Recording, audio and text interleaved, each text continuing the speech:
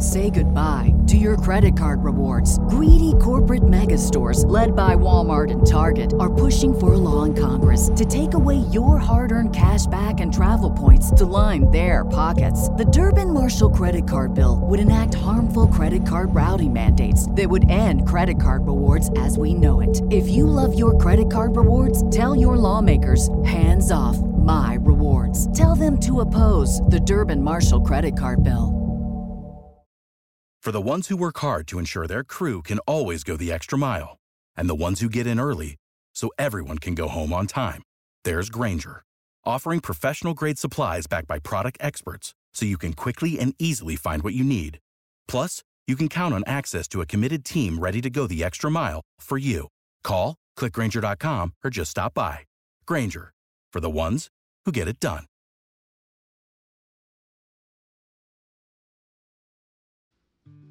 The old world is dying. The new world struggles to be born. Now is the time of monsters. With those words from Gramsci, I welcome you once again to the Time of Monsters podcast. This week, I want to talk a little bit about the Young Americans for Freedom, which sounds great. You know, like who doesn't like young people? You know, we all love Americans and we all love freedom. But this group actually is much more sinister than its name denotes. And like the Holy Roman Empire, one could say that the name is a misnomer because it's really neither young nor really committed to American principles and certainly not committed to freedom. The reason I'm thinking about the Young Americans for Freedom is because of a news item that appeared in the New York Times last week. There's an excellent podcast called Know Your Enemy, which is sponsored by Dissent Magazine, the venerable journal of democratic socialism in America. And that podcast, featuring Matt Sitman and Sam Adler-Bell, delves into the history of the right. And as part of their Patreon page, they have various levels of sponsorship one could give. And these are sort of done in a parodic form of different elements of the right. So you can give at the level of a John Bircher, and you can give at the level of a West Coast Straussian, and you can give at the level of Young Americans for Freedom. Now, as it turns out, neither the Birchers nor the Straussians seem to mind about this, but the Young Americans for Freedom sued for copyright infringement. And it appears that for the last few months, Know Your Enemy and Dissent were under the guns of this lawsuit. Last week, the lawsuit was withdrawn because it turns out the Young Americans for Freedom are not just malignant, they're kind of inept. They didn't actually have the trademark that they claimed that they had. The trademark had been let to lapse for financial reasons a long time ago. So there's really no basis for this. There might be a future occasion where the lawsuit is revisited if they can manage to get a hold of the trademark. But right now, this is where the matter stands. So because of this little story, I thought it might be worth delving into the history of the Young Americans for Freedom and talking about who this group is. And in some ways, there's a pattern or a history here where this nuisance lawsuit kind of makes sense, that this is a kind of very familiar pattern for this group. So to talk about the group, I'm very happy to have on Lauren Lasab-Shepherd, who's the author of the forthcoming book, Resistance from the Right, Conservatives and the Campus War in Modern America. This book is coming out next month, and I highly recommend it. It's very illuminating. It's like a flare in the night where you can suddenly see the landscape of the campus right and understand its history and understand a lot of what's going on right now. It has a history that goes back many decades. And one of the groups that Lauren talks about in her book is the Young Americans for Freedom. And so I thought this would be a perfect opportunity to have her on. So first of all, Lauren, welcome to the program. Hi, thank you for having me. So let's just get some history here. Who are the Young Americans for Freedom, or as they're known, YAF? Is that how it's pronounced? Yes. YAF. So YAF is a right-wing student group. It's a very trad conservative group that is designed for members under 30. Although you usually see YAF historically and even somewhat today on college campuses. So they have a pretty young membership. But they're, as you kind of alluded to earlier, they're not always calling the shots, right? They take a lot of direction from above. So as we talk about, or as I talk about in the book, YAF was founded in 1960 as a William F. Buckley Jr. project. He and along with some other sort of movement leaders had this idea of like, this campus is just a liberal bastion. We really need our own representation in there. And so the whole idea was we're going to create a counter group to, all of the leftist student organizations. And so that's sort of where YAF was founded. That was the idea, but then it really grew into something much bigger. They became community activists, and they really worked with other groups on campus, especially the college Republicans and even like larger Republican organizations. And so they did a lot of community outreach.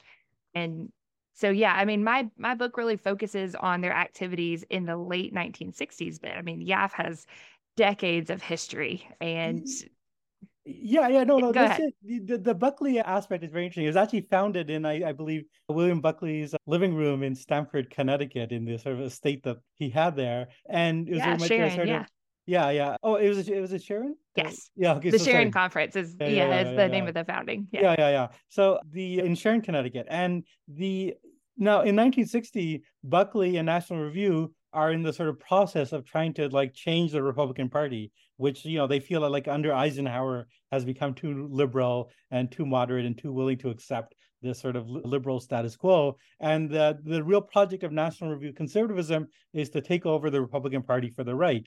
And they're like sort of, like remarkably successful in that in the 1964, their candidate, Barry Goldwater, is able to do that. And one reason he's able to do that is that there was a real mobilization of these activist groups, which includes, affiliated groups like the John Birch Society, very famously, but also YAF was very important in that. Like in its early days, like they were really able to, get out there and mobilize voters and really able to overwhelm sort of the more moderate Rockefeller Republicans, because they did a level of activism and of mobilization that really the Republican Party hadn't seen up until that point. And, Barry Goldwater is, famously the sort of nominee in 64 and goes down to like a massive defeat. But that's not the end of either YAF or this larger conservative project. They continue to make inroads in the Republican Party. And I think where your story takes up and where your book really makes its most original contribution is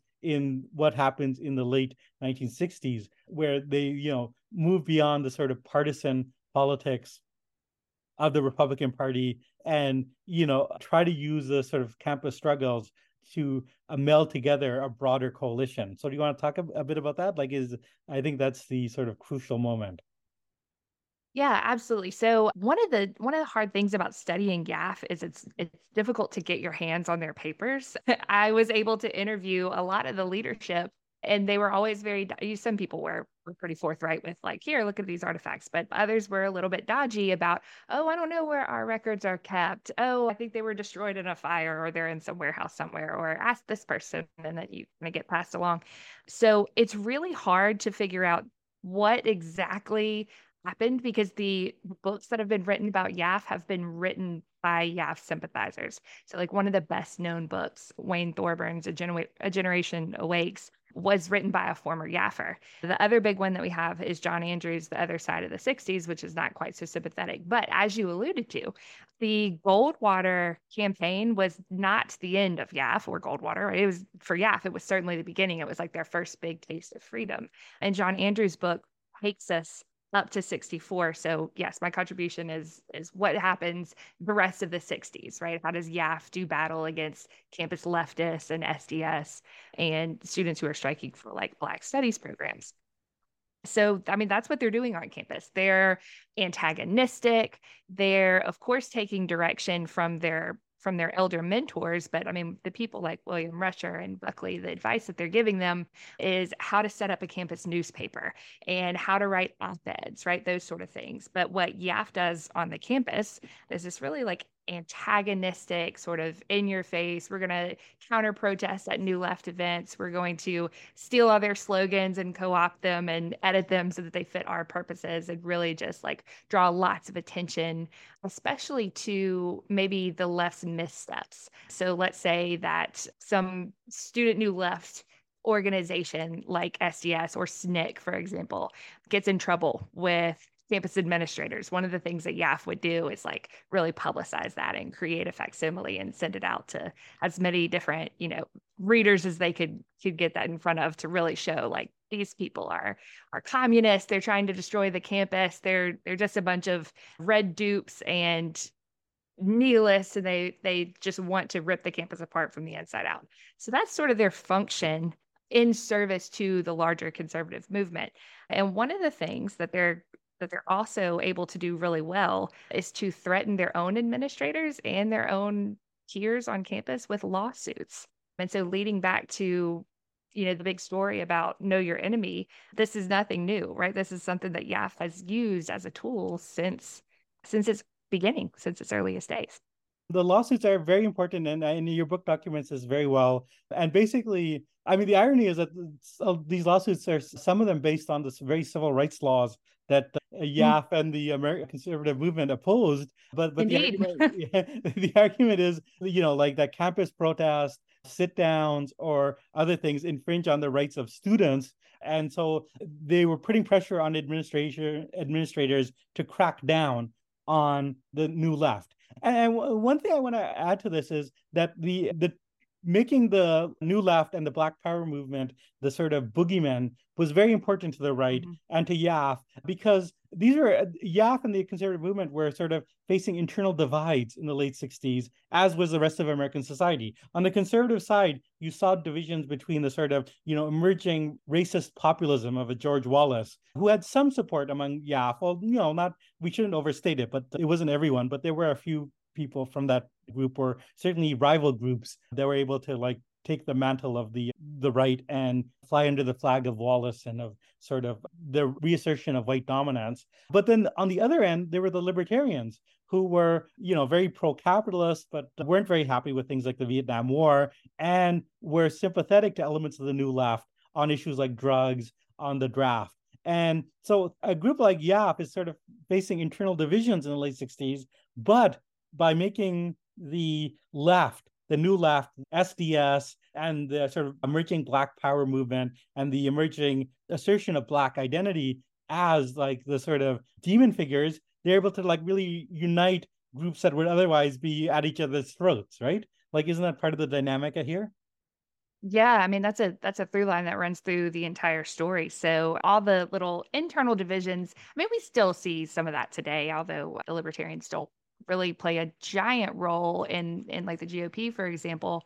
Yeah, there are these factions between the traditionalists, who are the largest group, libertarians, but there's also some radical anarchists who kind of on the political spectrum kind of are shifty. I guess it depends on what the issue is. And yeah, YAF has some really, really deep internal rifts because of these sort of ideological differences. And it all comes to a head in their 1969 summer convention in St. Louis, which gets its own chapter in the book. But yeah, one of the things that the conservative elders are successful at doing is, as you said, getting all the students to realize, look, okay, we may disagree about all these other things, but don't we all really hate the left? Can't we all just agree that this enemy is something to, unite together to attack? And so I think, of course, that is still the interest today with Matt and Sam's really excellent podcast. I know they spend a lot of time. I mean, they even say themselves they're pretty sympathetic to the right, probably overly. And they have a lot of listeners from the right, a lot of young listeners from the right. I know Nate Hochman, who is sort of like the head of the new right, has been a guest on some of their episodes before. So yeah, they're listened to very closely by important people on the right. And so I can see where this antagonism comes from. One of the things that they also discuss a lot in their podcast is, why is there not this equivalent sort of unpacking of the left from the right? Like, why don't conservative intellectuals, do deep dives like we do to try to really understand, their version of the enemy? And that's a great question. And I think rather than engage with these arguments in good faith, or these beliefs and ideas in good faith, it's just easier to throw a slap lawsuit at them, which is what we see happening right now. Absolutely. And I think that your book shows that this was happening even in the 60s, that, there's a lot of things in the New Left, especially the sort of white New Left of SDS that one can argue with. from a variety of points of view, including left points of view. And there's a lot of like arguments within the Black community about the Black Power movement. But the right-wing response, and I think your book really like demonstrates this in like excellent detail. The right-wing response was not to engage with the New Left or the Black Power movement on the level of ideas or on the level of like, what are the objections, what is going on there. The approach was a purely partisan, political, demonizing effort to say that these are like anti-American subversive forces that are, destroying society, and therefore we have to call in the cops. I mean, these are the campus Karens of the right. They're like, let's call the university president, let's call the trustees, let's call the campus police, and let's crack heads, Yeah. And now, this approach, I think, is sort of structurally built in or over-determined by the sort of history of YAF. I mean, first of all, like, okay, this organization was founded by, in William F. Buckley's living room. And the other big person there is it M. Stanton Evans? Mm-hmm. Stan Evans, yeah. Yeah, Stan Evans. And now these are the two sort of founders, and they're both guys who have like a long connection with McCarthyism. And, like Buckley wrote his first book was like arguing that academic freedom is a superstition and we need to purge the universities of Keynesian economists and atheists. And then he supported, like McCarthy and the sort of anti-subversive purge of the 1950s, which is, one of the largest, if not the largest attacks on free speech in American history. And Stan Evans is like totally on board with this. His family are like Birchers coming out of the John Birch Society. He himself, would later write a laudatory biography of Joseph McCarthy. So partially, like the origins of this group are in sort of McCarthyism and the use of state power and the social power of capital to like purge free speech on the left. That is like, absolutely. But beyond that, the sort of ideological origins, there's the structural fact that, as your book documents, these groups are very tied to existing social power. I mean, the sort of patronage of Buckley is one indication, but like where does a group like YAF get all its money? Because they're doing a lot of activities. They have like student newspapers all over the place. They have like a magazine. They have a lot of speakers. Where are they getting their money, and like how are they able to do all this? Yeah. So unlike other groups, I guess I should say too, my book documents 3 or 4 major groups. YAF is one of them, but there are some equivalents there. So YAF is like an activist college group. There's the ideological or intellectual group, which is Intercollegiate Studies Institute, that Buckley was also a founding member of at Yale. And then there's the college Republicans, who are more partisan. And then you've got Campus Crusade for Christ, which is religious. So anyways, of all these groups, YAF really doesn't have to do a ton of fundraising because it has all of these connections, right? They don't have to go knocking door to door like college Republicans might have to, or, the ISI students don't really ever fundraise at all. And the reason that they don't have to is because they have donors with really deep pockets. And so one of my favorite stories in the book, you mentioned campus newspapers. At the University of Southern California, YAF's paper was paid for completely by the trustees of the institution, right? They wrote major checks of a couple of $100s, and they had it coded as an alumni donation. Well, that paid for an entire print run for however many weeks they needed. And so by having a handful of really large donors, they were able to conduct all these extra activities. Spring is in the air at Littleton Coin Company, and we want to help you brighten your collection.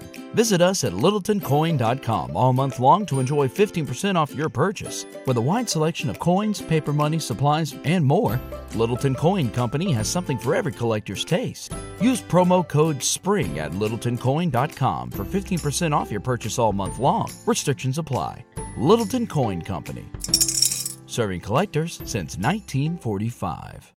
When you need mealtime inspiration, it's worth shopping Kroger, where you'll find over 30,000 mouth-watering choices that excite your inner foodie. And no matter what tasty choice you make, you'll enjoy our everyday low prices, plus extra ways to save, like digital coupons worth over $600 each week. You can also save up to $1 off per gallon at the pump with fuel points. More savings and more inspiring flavors make shopping Kroger worth it every time. Kroger, fresh for everyone. Fuel restrictions apply.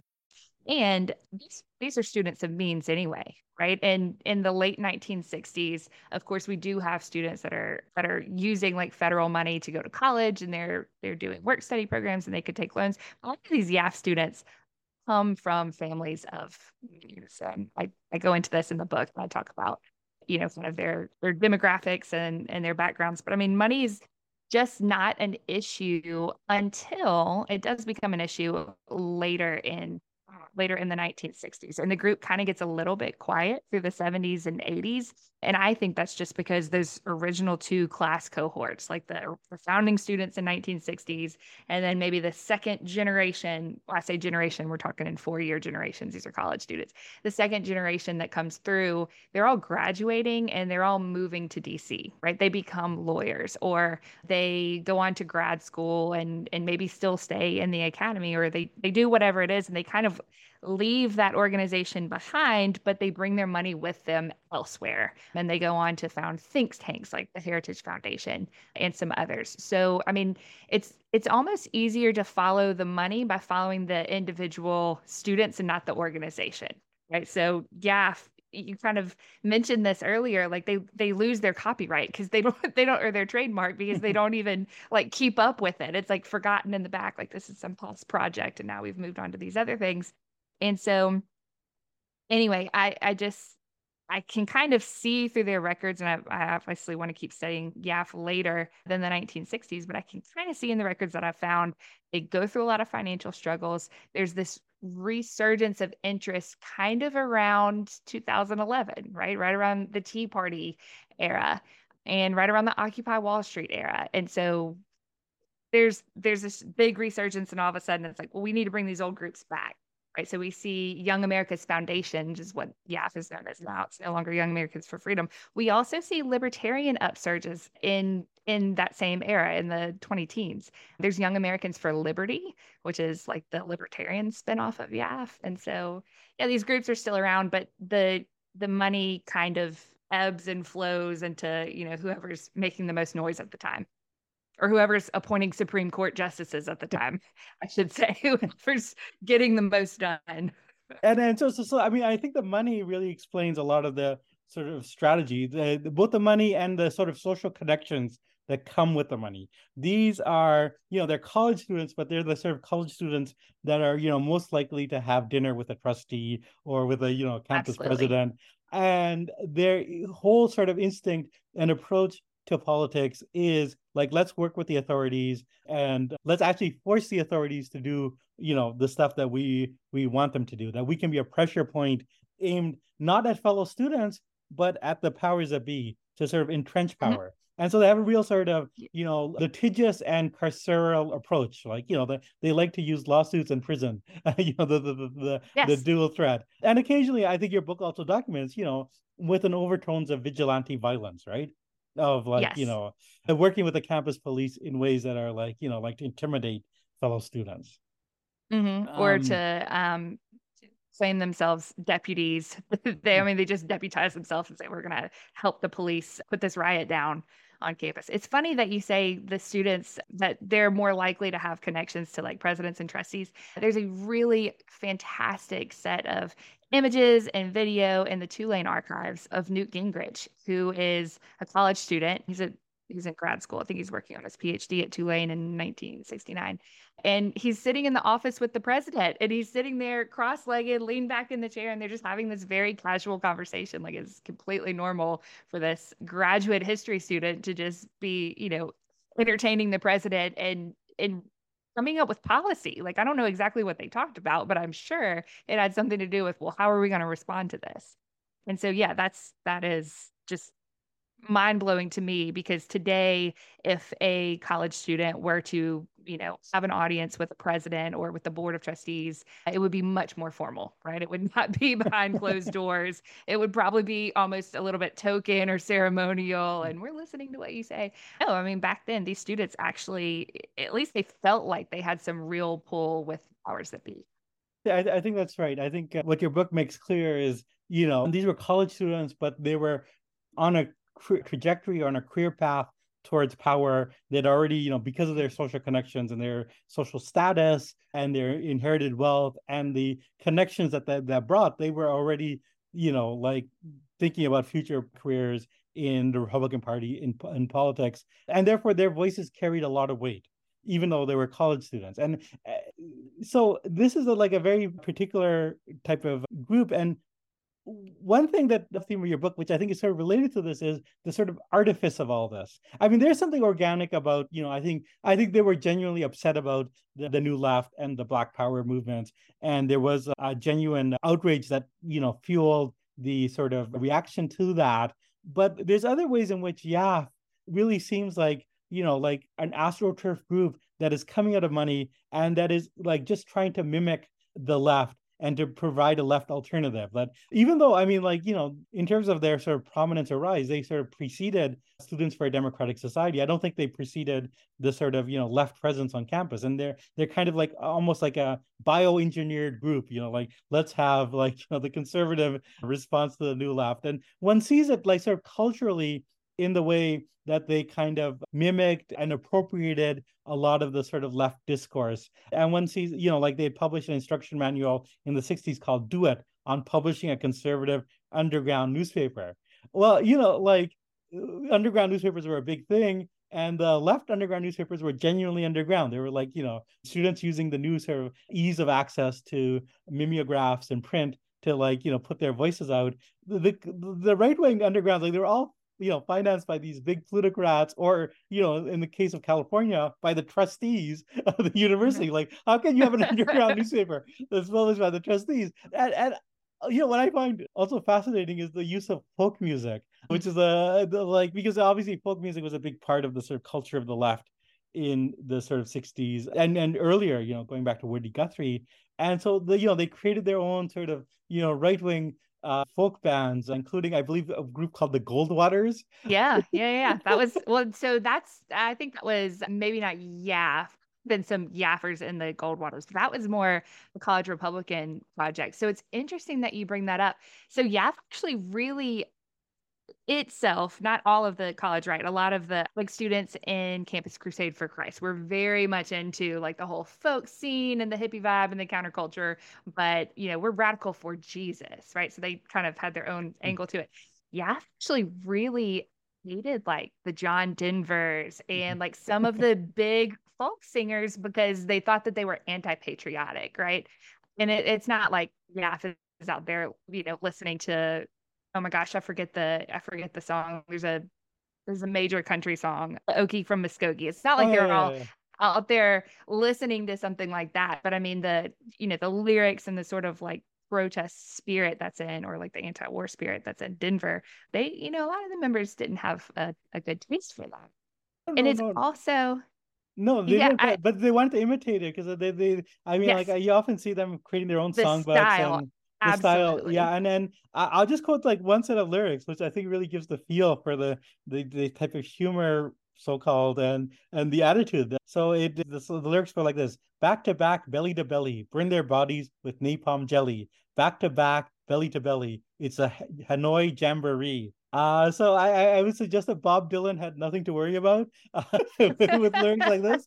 But also, I mean, the sort of whole mimetic or, copycat aspect is, I think, really gets to what this group was all about. Because, I mean, there's two levels of copycat. They're copying, William Buckley and his sort of style of, erudite conservatism and, being groomed to be the next Buckleys, but also copying, or trying to mimic or parody aspects of the left culture. And as you mentioned, with the revival, the recent revival over the last decade of YAF and other right-wing college groups, I mean, that's, I think, a direct response to these, sort of resurgence of the left as a social mobilizing force, with Occupy Wall Street, with Black Lives Matter. They're once again trying to sort of mimic, imitate, and, create their own AstroTurf response.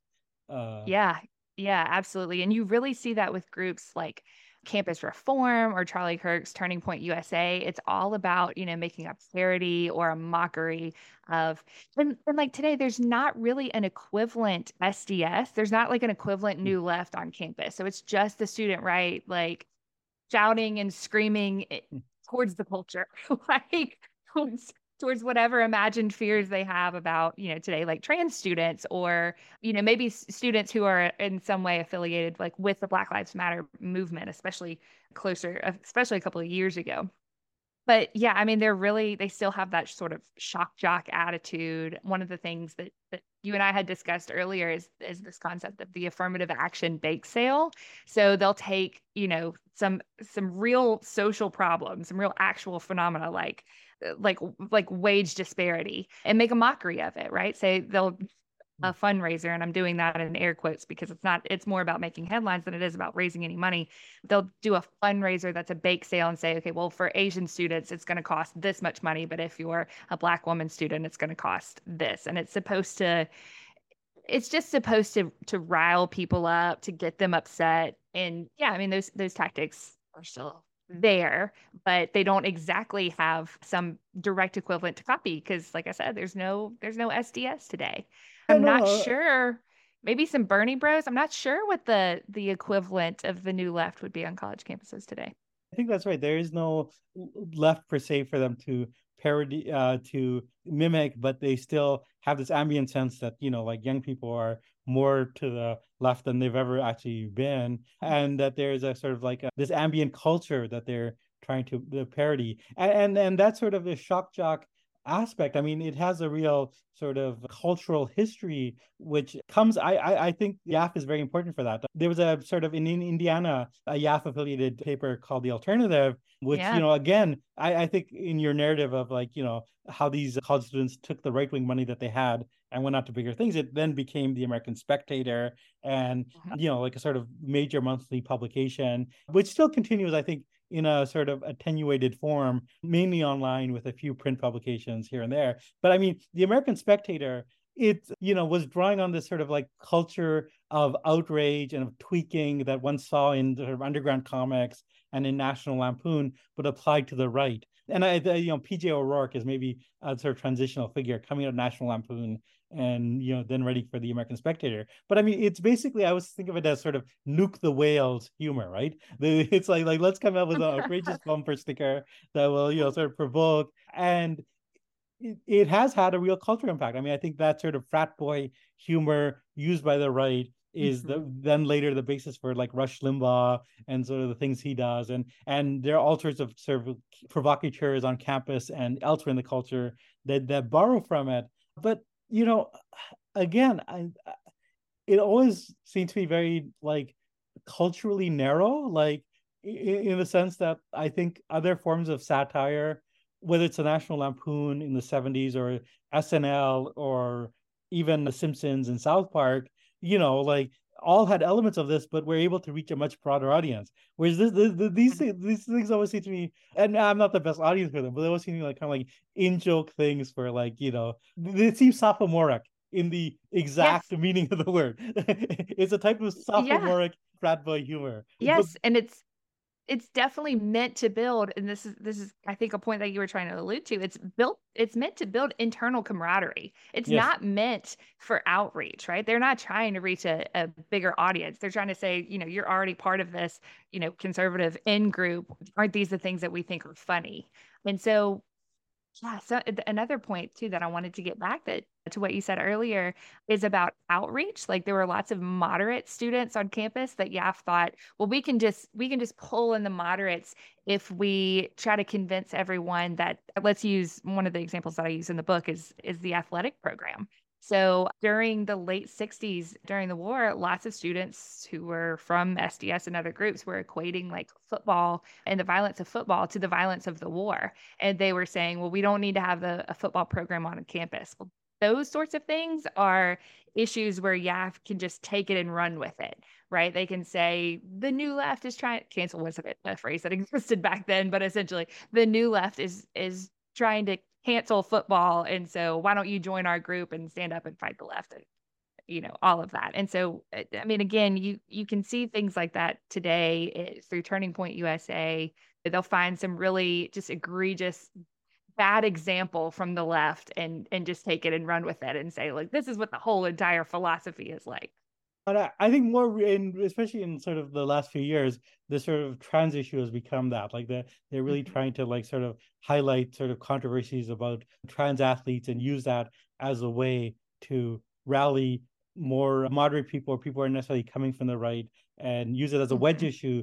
To what success? I mean, I don't know. I mean, like there's ways in which like YAF always had to like operate partially as a front group because their own reputation was not that great. I think in your book you quote Richard Nixon himself, called them, I believe, nuts. That they were as bad as like the campus left. And so I mean, Richard Nixon is not on your side. I don't know how many other people are, and I feel the same way about more recent sort of campus provocations. Like I don't know how much outreach that they're successfully able to do. I mean, even on the trans issue, which I've discussed before in the podcast, like there's a lot of evidence that like whenever this issue is kind of like raised and comes to the fore, it ends up alienating more people against the right because they're seen as like doing sort of like overreach into what are private decisions.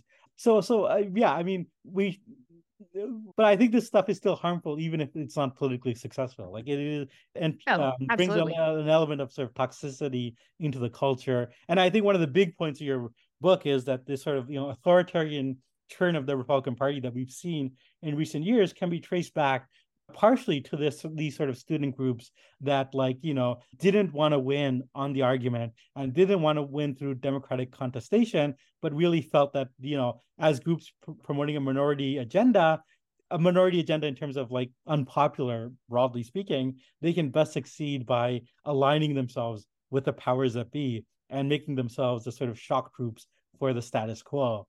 So I mean, and then once they are in power themselves, burning the bridge behind them, right? Doing everything they can to make sure that they hold on to their power. Absolutely. And so in some ways, I think your book becomes ultimately about much more than these sort of campus students. I think in recommending, I want to end by just recommending the book to listeners when it comes out next month, because this is an issue that a lot of people who care about American democracy have been grappling with. Like, where does this authoritarian turn come from? And I think your book offers one narrative that really clarifies the sort of origins of an authoritarian politics and of a polarizing politics that seeks to sort of demonize the enemy. And it, even if you don't care about the campus left or, YAF, I think listeners will get, from this book, a real, sense of what is happening in America right now. And on that note, I want to thank you once again for being on the sort of podcast. Yes, thank you. Thanks for having me. Spring is in the air at Littleton Coin Company, and we want to help you brighten your collection. Visit us at littletoncoin.com all month long to enjoy 15% off your purchase. With a wide selection of coins, paper money, supplies, and more, Littleton Coin Company has something for every collector's taste. Use promo code SPRING at littletoncoin.com for 15% off your purchase all month long. Restrictions apply. Littleton Coin Company. Serving collectors since 1945. Catch those springtime vibes all over Arizona. Break out of the winter blues by hitting the water at one of our lake and river parks. Take a hike among the wildflowers. Just make sure to stay on the trails and leave the flowers for the bees. Discover Arizona's best-kept secret and visit azstateparks.com/amazing to start your springtime adventure.